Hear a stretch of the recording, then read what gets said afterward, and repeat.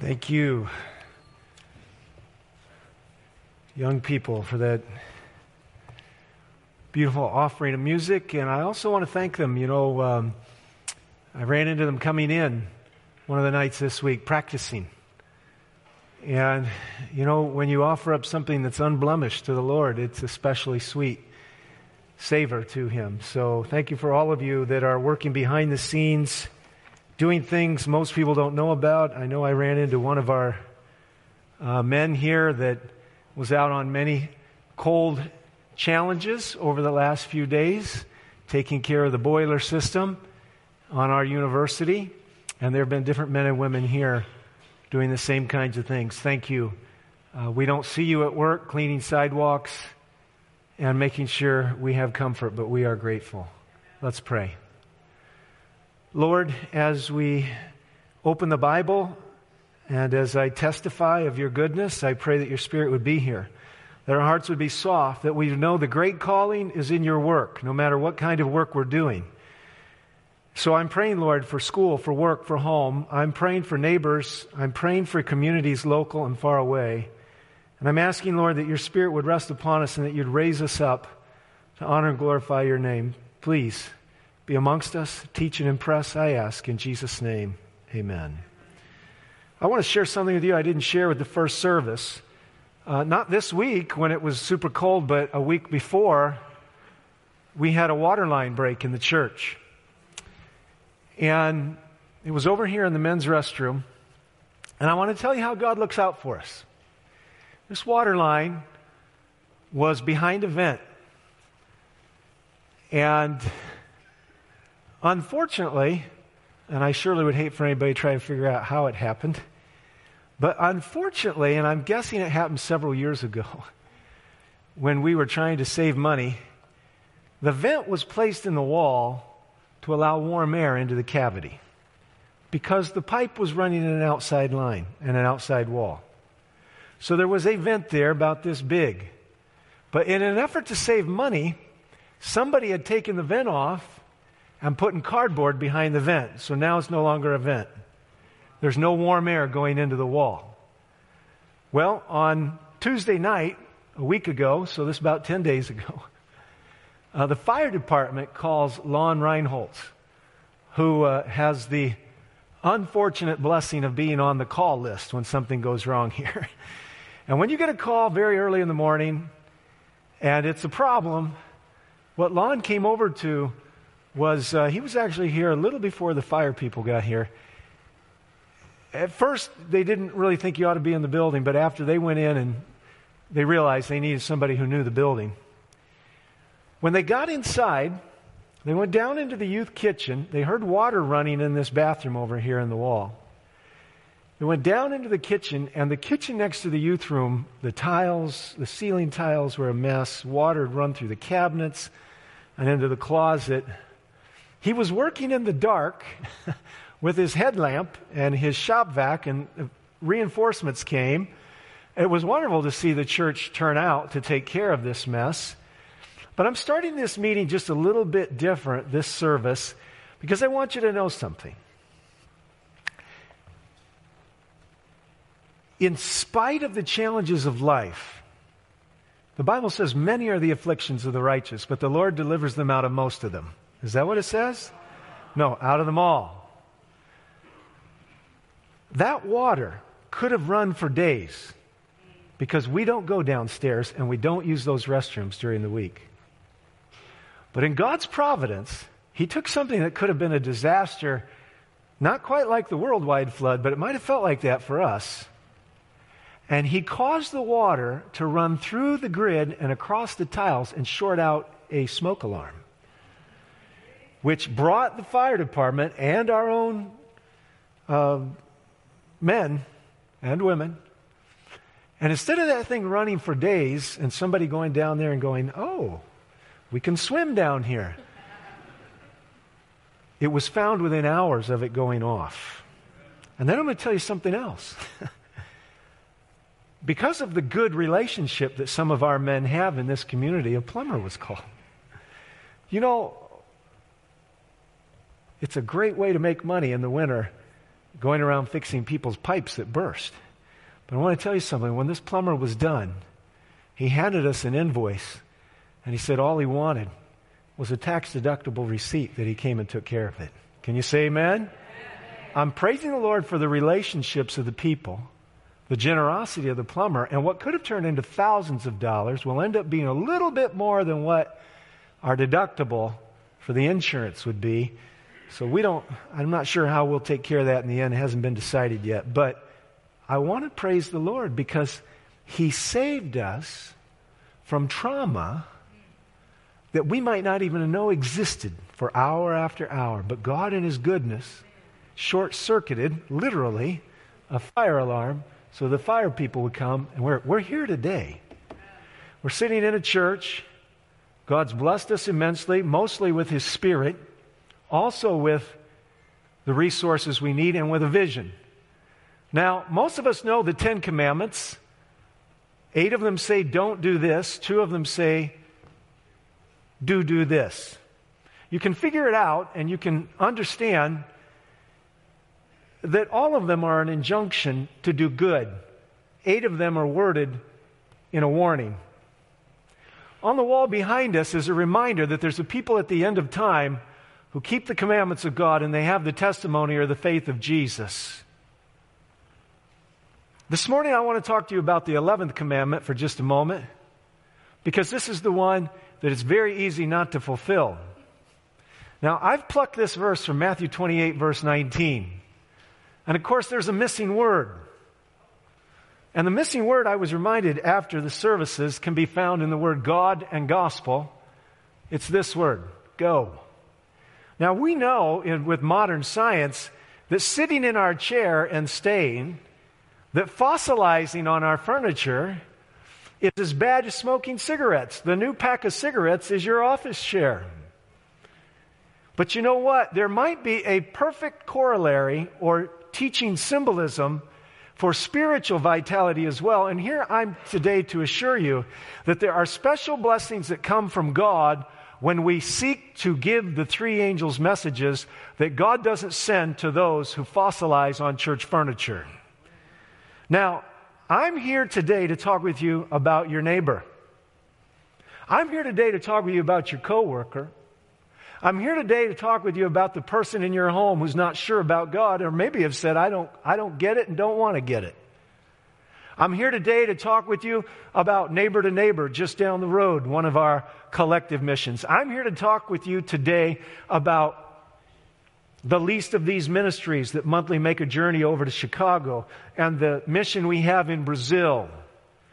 I'm here to remind you today that deep in the heart of the Christian, filled with gratitude for the new assurance of eternal life based on Christ's gift to you, not your obedience, there is a growing desire to live for Jesus. And that means to let the rest of the world know. Now, the problem is the devil's out hawking his wares, trying to sell things to us that short-circuit our own spirituality, to where we'd feel very unnatural talking about God. We sense that there might be dwelling within us a measure of resident evil, and we feel a little bit disingenuous taking the name of Jesus on our lips, because whether it's the Holy Spirit or the devil, one way or the other, we feel just like we shouldn't be moving 2 directions, one way with our mouth and another way with our actions. So, starting this sermon out, I just want to remind you there is an 11th commandment. It's not a suggestion. It's not a good idea. It's the directive of Jesus, and it is the priority of all those that have tasted and seen that God is good. The word is go. And it's the first letters in God, and it's the first letters in the word gospel, and it should be part of the mantra of our life. And I hope you're not so busy going that you get up in the morning and you don't go to your knees and go to the word and go to Jesus in a sweet communion. So here we are, the first Sabbath in February. The month of January has gotten away from us already with a good start. And I want to take you on a journey. Now, I'm going to share with you. This is a little bit of an eclectic presentation, a little bit here, a little bit there. I'm going to try not to confuse you. Second service will probably get off a little better than first service did on the confusion factor, because at least one of the stories I have to tell is a little bit of a challenge to follow. But they overcame him by the blood of the Lamb and the word of their testimony. And this morning, that's what I want to do. Now, I've made, with some of your brothers and sisters, the last visit to El Salvador in readiness for 150 people from 7 churches. They're going to be gathering there. And in the process of going, it appears to me I couldn't get away without something to testify about. Now, that's the law of Reformed Church. The funds from this church have paid for that, praise the Lord. And that's the daughter church from the Fords. I've showed you these pictures before. The funds from this church paid for that. And this church right here is being built, not on this Sabbath day, because it's a Seventh-day Adventist church, but every evening, or many evenings, and most Sundays, they're here working at this church. And I told you about Brother Victor. That's his daughter, I believe, on the left, and his grandson on the right. He broke out into crying when some Americans showed up and talked about funding the rest of his church. It was a beautiful sight. He's a man of God, and he's lived to see his dream. And I shared with you about Steve Haddix. His wife died about 3 years ago. In that quest for meaning and future hope, he got a brochure in the mail called Unlock Revelation. And he went, and his pastor, which was once your pastor here, Pastor Ariel Roldan on the right, has been shepherding and discipling him. He was only baptized last March, but he was on one of the site visits with us, and while we were looking at those Honduran hills, and me talking with them about going back and talking to their churches about helping our El Salvadorian friends, he said, I'll pay for this one. And he has. His check has come. Now I want to take you to just a few days ago. Here we are. The van is a small van by American standards, but it's pretty big for El Salvador. It holds 15 people if you fill up every aisle and pull the jump seats down. But it couldn't make the corner to get to this little church. And it didn't matter how many times the driver backed up and repositioned the van, he just couldn't get around the corner. So he went down another road, dropped us off, and we had to walk through some cow pastures and some farmland. So this is one of those old through-the-fence kind of mechanisms where people could get through but not cows. And I just made it through, and some of the rest of the team's coming. And the interpreter fell behind, so I kept walking. But you know what? I knew which way to go. Never been there before in my life, but I knew which way to go. You know how I knew? I heard singing. So I just kept walking across the field, and finally I turned a hard left, and I walked down, and I saw a car, and here are these people sitting around. They have never met us before, but they do know that there are a number of churches being built in El Salvador, and they know they want one. So what did they do? Well, you see those footers that are dug in the dirt right there? They decided they were going to dig for the foundation, even though nobody had made any promises. And I want to tell you what, it had an effect. They were singing their songs. We walked up and asked them their questions. And the lady in the kind of chartreuse, whatever color sweater that is, she's a single woman. She is a farm worker. She works in the fields every day, so she makes around $8 to $10. She must have received an inheritance from her father and her mother. She had about 3 pieces of property. You never would have known where the property had come from, except that in all of our site visits we ask, because there's 3 things that make these churches work. Number 1 is the local body has got to come up with the property. Number 2 is the local body has got to come up with the volunteers, because we don't pay people to build these churches. They're all volunteered. You're volunteering your money and your prayers and your support. They're volunteering their time and their evenings. And then the last piece is somebody's got to give them something hard to come by in El Salvador, and that's $10,000. And that's where we come in, all of us. So when we're going through the process, we're asking questions. She's a modest woman, and she stood up and she said, in effect, she had been going to church somewhere else, but she wanted something for this group of people, and she gave her best piece of property to God. Now, we were quite impressed with all this, and when it was time to go, obviously these things give us something to talk about, and we walked away knowing this was a group of people who believed they ought to have a church. Now, somehow the word got back to Michigan. I'm not sure how. This is Pastor Alex Rybacek, warm-hearted Russian pastor who pastors a little south of Grand Rapids. He called me up on Thursday, and he said, Pastor, I heard there's a group in El Salvador who dug the foundations for their church but doesn't have the money to build. He said, some of my church people found out about it, and he said, we can't sleep. And he said, look, we've been raising money. I want you to hear what he said. We've been raising money for people to go on the mission trip. And And we've raised about $13,000 or $14,000, he said, but I don't think we're going to need all that. He said, Pastor, I've got people in my church who can't sleep. We want to build that church. Can you say amen? Now listen, as the conduit of the heart opens, the things that God gives to us flow through more easily. Now, this is a church that was at the end of or it was along a road that our van couldn't go down. I want you to look at it.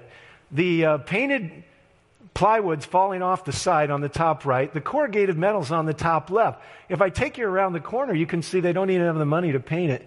And every winter when it rains, the mud works its way out from between these slats. This isn't a mud adobe church. The best building is the one behind. It's about the size of your garden shed. There was money donated for the kids to have a Sabbath school room, and that's all the bigger it is. As we pulled away from that church, this is the next one.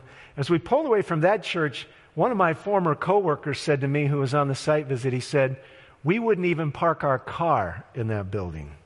This church was up on a mountain. It was a steep enough hill, and the roads were bad enough, kind of like old Roman roads. Maybe that would be an insult to Roman roads. I don't know.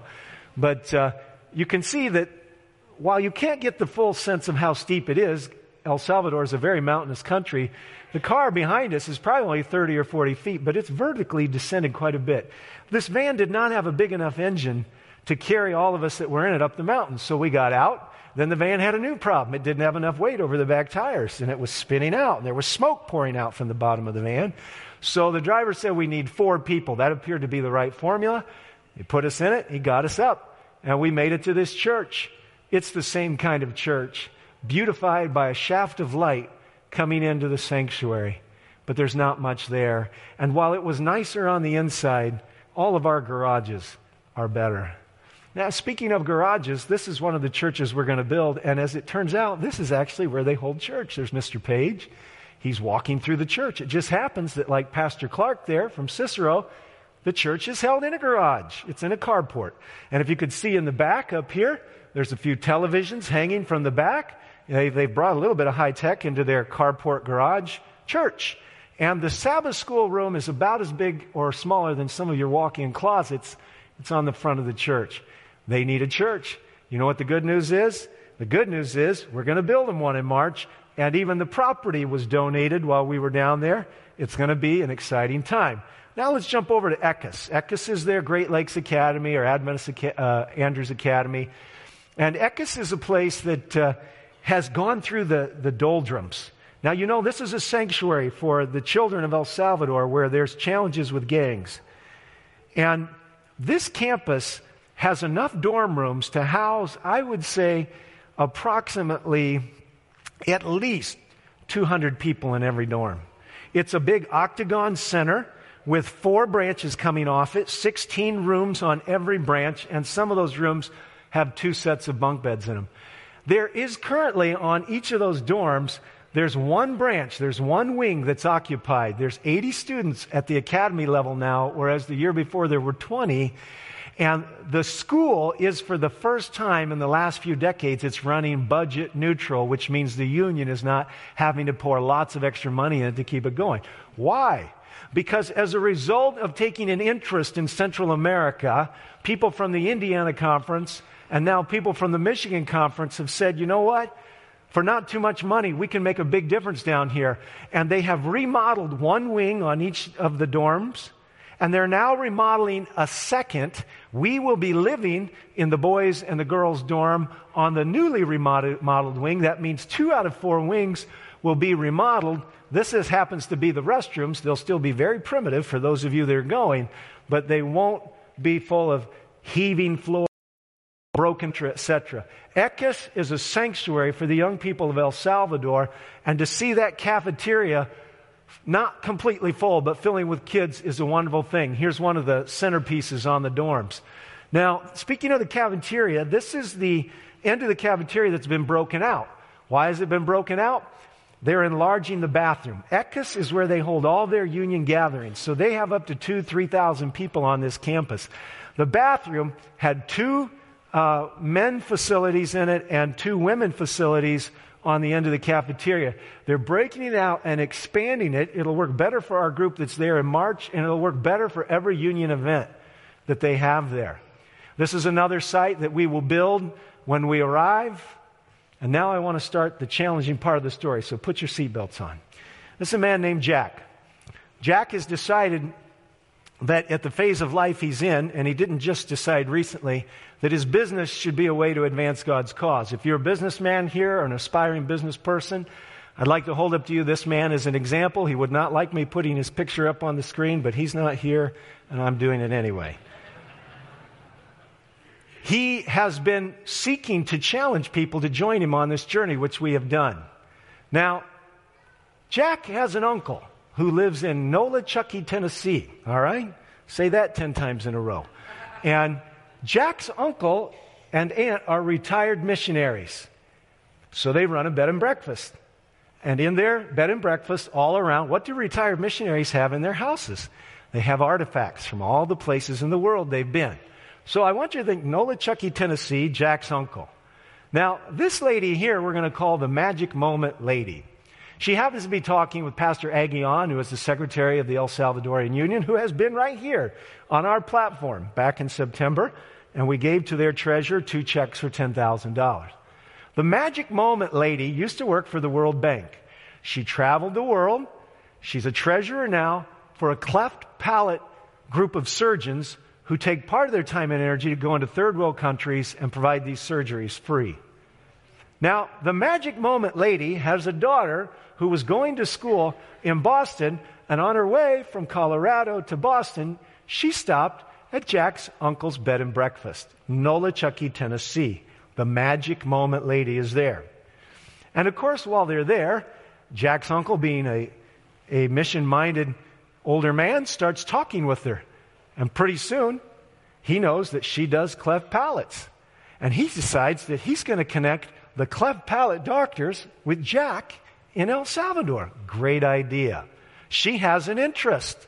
And pretty soon, Jack says, I'd be glad to have you. Come on down, uncle, and bring this person and her team, and we'll see what we can do to help the people of El Salvador this way. Now, a problem develops. Between the time that Jack's uncle and the Magic Moment Lady and her team come down, Jack's uncle gets cancer. And we could pray for him. This is a very current story. And he calls Jack up and he says, sorry, Jack, I can't come. You're going to have to handle it. Now, Jack is a businessman. He's not a nurse. He's not a doctor. He knows next to nothing about cleft palates. And he's thinking to himself, what in the world am I going to do? I don't know this person. I've never met them. I don't know anything about connecting the dots for teams of surgery and hospitals, etc., etc. What am I going to do? Now, I need to tell you something about Jack. Jack has an international component of his country, and he travels India, China, all over the place. He has millions of miles on United Airlines, and he's met hundreds of people. He doesn't consider himself a very outgoing person, but I think it's a mischaracterization. He's a kind, friendly person. He meets lots of people. Now, Jack has a problem. In a few weeks, so this is back in December, January of the last 2 months, he finds out his uncle can't come. As a matter of fact, he finds out in the month of January. It's just barely February right now. I'm telling you a very fresh testimony. He's thinking to himself, I don't know how to help these people. I don't know what to do. Now, Jack has to leave El Salvador. It's going to be a few weeks before he meets the people. So he says, I've got to buy myself a ticket on the airlines. Now, when you have millions of miles in your travel award account, it's not hard for you to buy a ticket. As a matter of fact, you get all kinds of things that people like me don't get. And perks and privileges and extra bags. And he got online, he started trying to get his ticket. But he couldn't get a ticket for the night out he wanted to go out, and it was a strange phenomenon. But he got one for the next morning. And while he's on his way down to the airport, he's putting his life in God's hands. Now, he's expecting to sit back here where most of us sit, 3 seats across. But instead, they bumped him up to this. It's a nice upgrade. And what Jack didn't know was that all the stress that was resonating in his heart as he didn't know what to do about the cleft palate people, God had it covered. Introduce Sharon. Now, I don't have a real picture of Sharon because Sharon is one of these God-appointed encounters that last for just a little while. So, Jack is in his, let's go back here. Jack comes in and he sits down next to Sharon in first class after he's been upgraded, and they get talking. And Jack's all stressed out because in a few weeks he's got to be back here and help these cleft palate people. Now, Jack's met a lot of people in his life, but he's never met anybody quite like Sharon. So they're talking, and what do you do in the first few minutes on an airplane? If somebody's going to talk to you, that's when you find out in the first few minutes. And Jack tells what he does, and then she tells what she does, and his mouth kind of drops open, and barely knowing this lady said, "You are an answer to prayer." Now remember, they're leaving El Salvador to go back to the States, and this is what the lady said she does. She said, "I work with a group of doctors who do cleft palate surgeries." Now, within a few hours, God has provided the supply for the connection. Now, this is going to be very, very important because the magic moment lady, okay, and I'm going to put all these people up on the screen again. Sharon is not the magic moment lady. She's got a name. The magic moment lady has a name too. I'm just not using it. And Sharon's not the real name of the other lady. But the magic moment lady who was taking her daughter from Colorado to Boston and stopped in Nolichucky, who's with another cleft palate group, when Jack tells her this story about meeting Sharon on the airplane, she says, "Well, fairly secular lady, I just call that a magic moment." All right? So now I want you to lodge that in your mind. She's the magic moment lady. Now I'm going to take you down to the hospital. I'm here to tell you, I'm not going to give you all the details, but they are now standing in the military hospital, in the pediatric part of the military hospital in El Salvador. They're standing there, but there's still a huge piece of the puzzle that has not come into play. Now, I'm going to take you another picture or so forward here. There's the magic moment lady. Let's go back just so you can see her. That's her. She's 6 feet tall, very distinguished woman in finance, formerly for the World Bank, and now the treasurer for this group of cleft palate doctors. Now, the colonel is in the fatigues. Pretty high rank in the armed services, but not high enough to invite the surgeons to this hospital. For that, another dot has to be connected. There's a general, a 3-star general, and you have to get an appointment with him. Now, what you need to know is the magic moment lady had 2 hurdles at least to get over. Number 1, let's go back and make sure we've got magic moment, okay? Lady in the blue, Nolichucky, Tennessee. She's the second group of cleft palate people that Jack's got to make arrangements for. She, while she's waiting to go to El Salvador, gets on the internet, and just like others who get on the internet without a bigger perspective, saying, I don't think El Salvador is a safe place. I don't think we can go.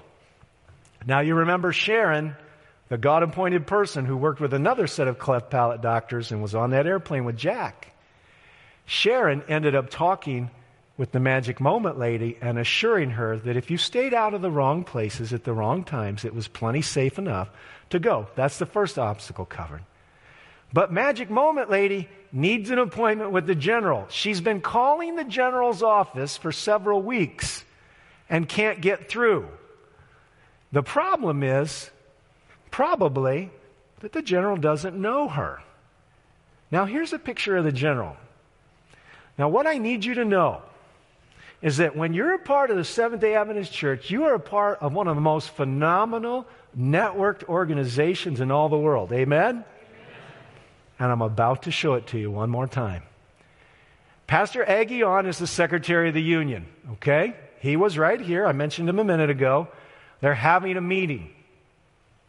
What everybody in the group doesn't know is that Pastor Aguillon, without knowing that this lady needed to see the general, and without understanding all of Jack's stresses, knows a Seventh-day Adventist lady in El Salvador who works for the general, and he makes an appointment for them for the general without anybody knowing the appointment has been made. And you can imagine what's happening to the magic moment lady as she's watching all this happen. She has a testimony at the end that says, I have never seen anything work out like this before. So here they are meeting in the general's office. That's the general there. He's talking to the magic moment lady. The colonel is right behind him. And the lady who arranged the meeting, a faithful Seventh-day Adventist lady who took her religion to work, is right there. Now, I don't care where you go. There's not a person you run into who shouldn't get the beautiful, sweet courtesy of a Spirit-filled Christian who says thank you, who's polite and courteous, who's not bustling and pushing and irritable and in a hurry.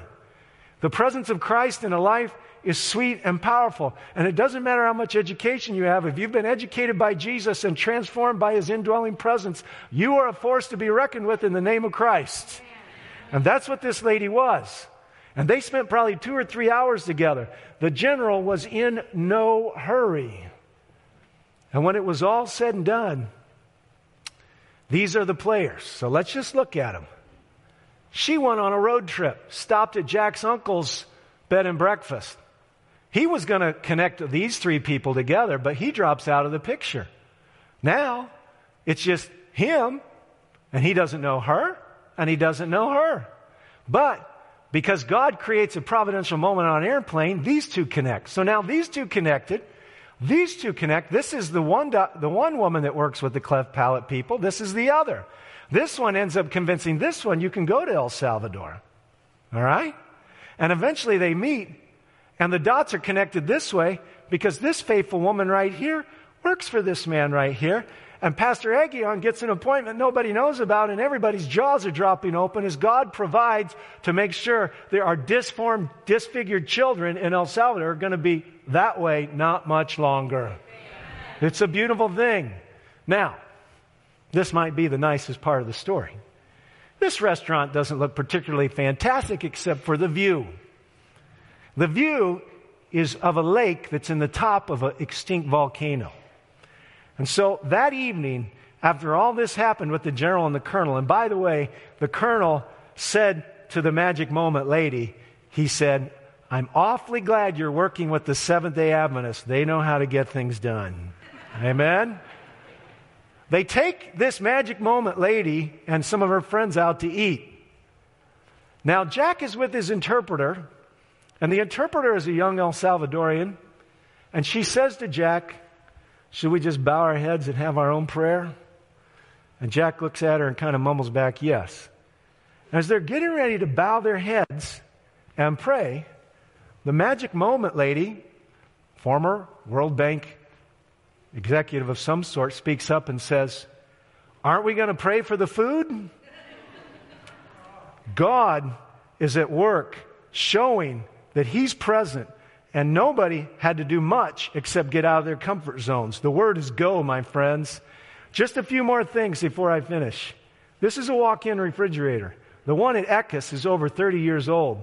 It's got holes in the ceiling. I wouldn't have noticed it, but the cook for our group, Stacy Gusky, noticed it, and she thought to herself, maybe we could replace this for them. So she did a little searching on the internet, made a phone call or two, and figured her figures were wrong a little bit in the beginning because she didn't have a tape measure to measure, and she thought, I'll bet you for about $3,500 we can get them a new small walk-in. And she called somebody, a donor. The donor said yes. The problem is, I said, Stacy, that's bigger than that.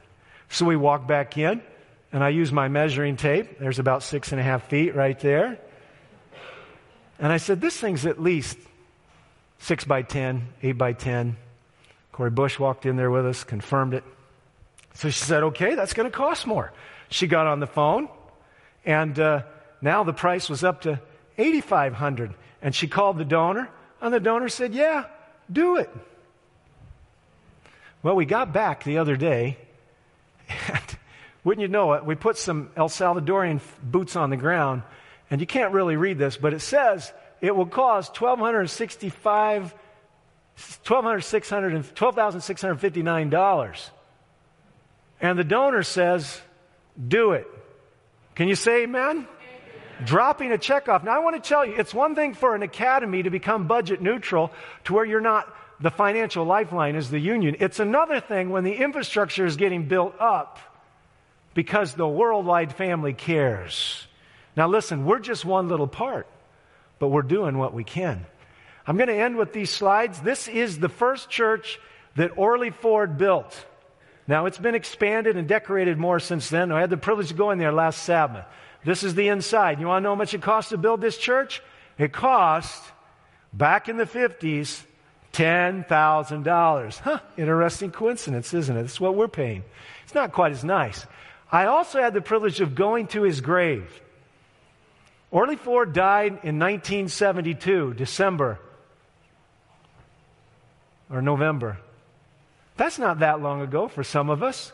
His wife Lillian lived until 1990. She was 96 years old.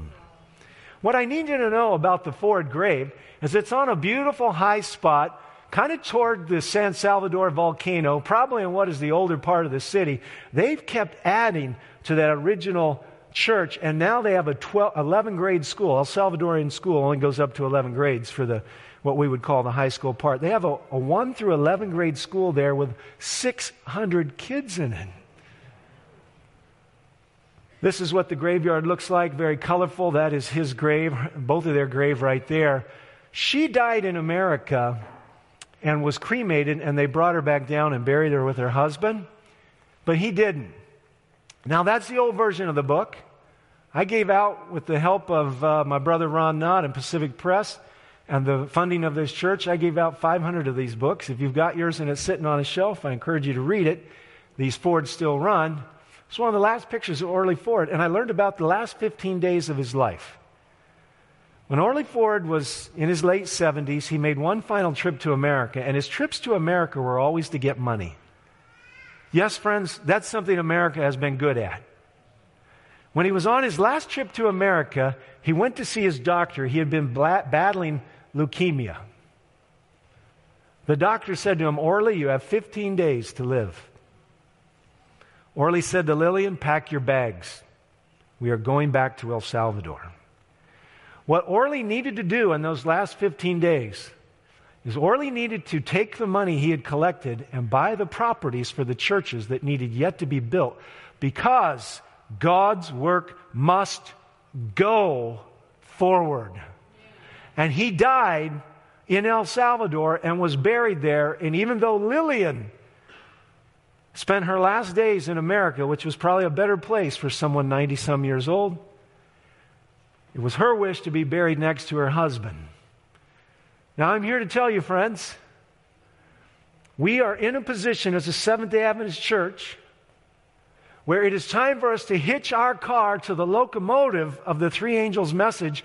And instead of talking about how it doesn't work and this method doesn't work, I'm afraid that the methods that work are the ones where we let God get us out of our comfort zone and get us into our discomfort zones, and God starts stepping in to do things He wouldn't do if we didn't go. We're in a situation where, whether it's for this conference or this union or this division or wherever it might be, that God is calling us to let us be used even in ways that we don't feel comfortable with. Now, when I said this was a little bit of eclectic, it was. I'm holding in my hands the treasurer's report for the finality of 2018. I was curious, so I asked the treasurer the other day. I saw her this morning. God sent her in early so I could hold this in my hands. I said, "Rhonda, do you have a copy of the treasurer's report?" I'm holding just a 2-year comparison right here. I would be nice to have a 4 or 5-year comparison. But I am here to tell you this. The tithe in the Michigan Conference went up by 3% this year. Praise the Lord. They're praising the Lord. The tithe in the division went up by 6+%. They're praising the Lord. Can you say praise the Lord? The tithe at Village Church went up by 11.53% this year, from $1.416 million to $1.579, an increase of $163,326. The fund to put kids in our own school went up by $17,340 over last year.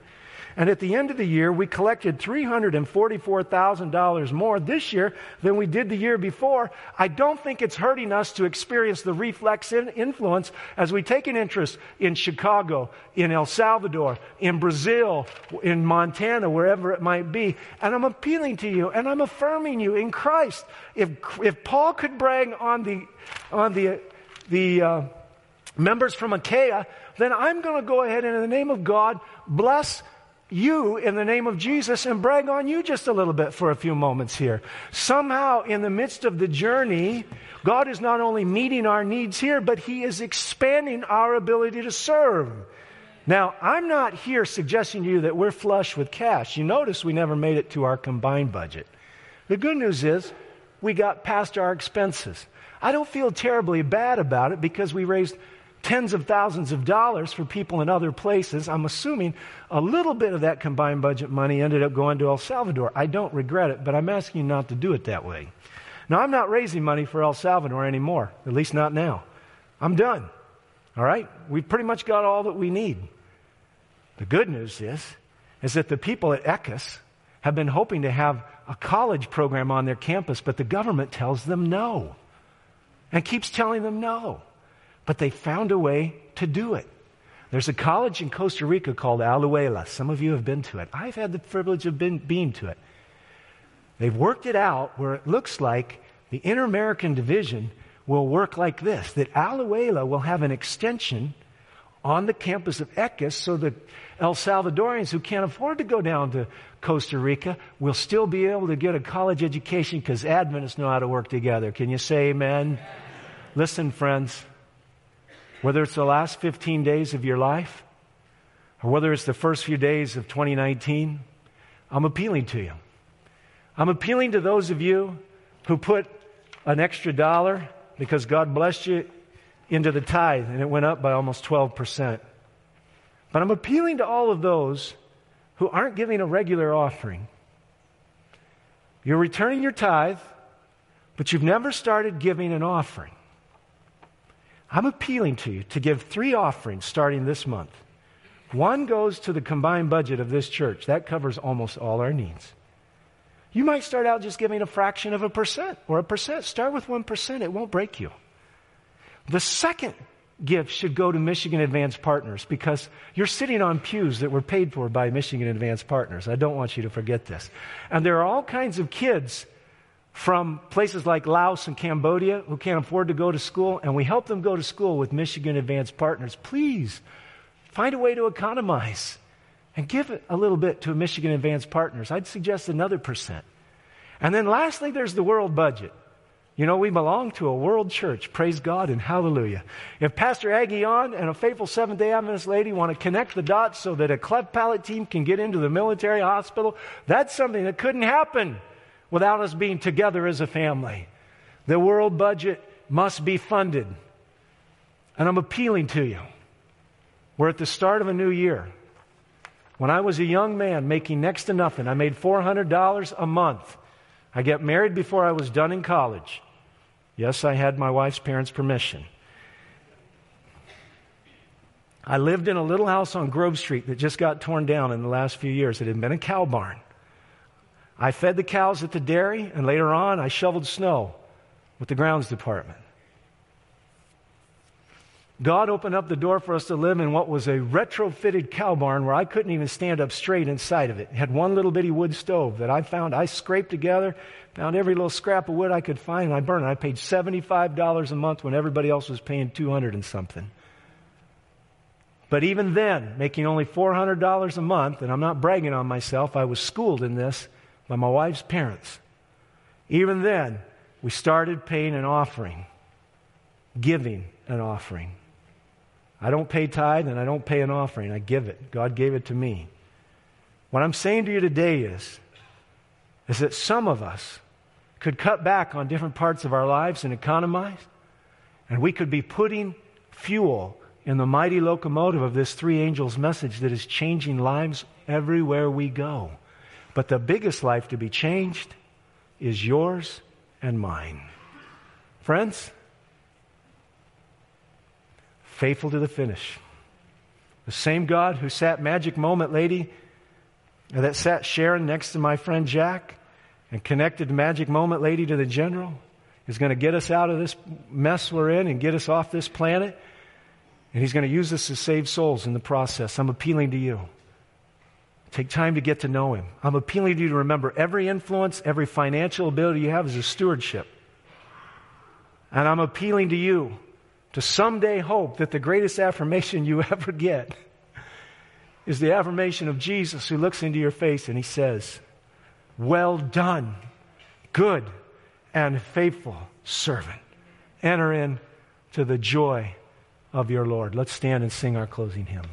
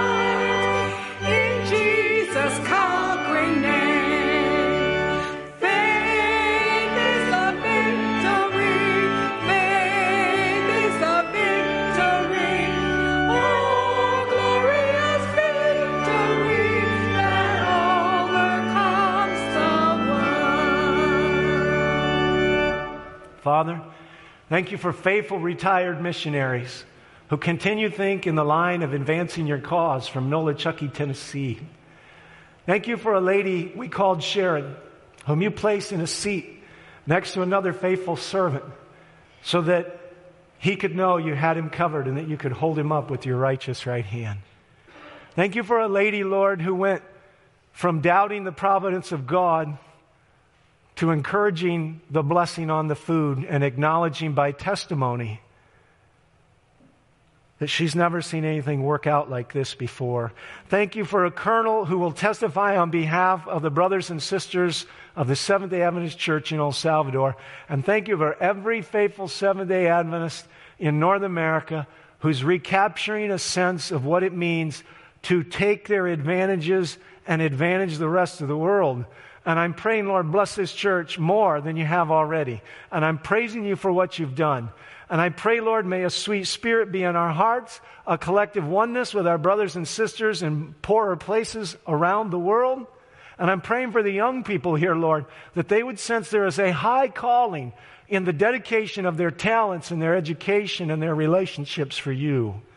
And I'm praying, Lord, bless every older person who's carried the burden in the heat of the day. Bless the missionaries that have sacrificed years without anybody noticing. And those that have come close to the point of death. And I'm just rejoicing, Lord, that you could encourage us all. And none of us could say we could take the credit. That would be robbery.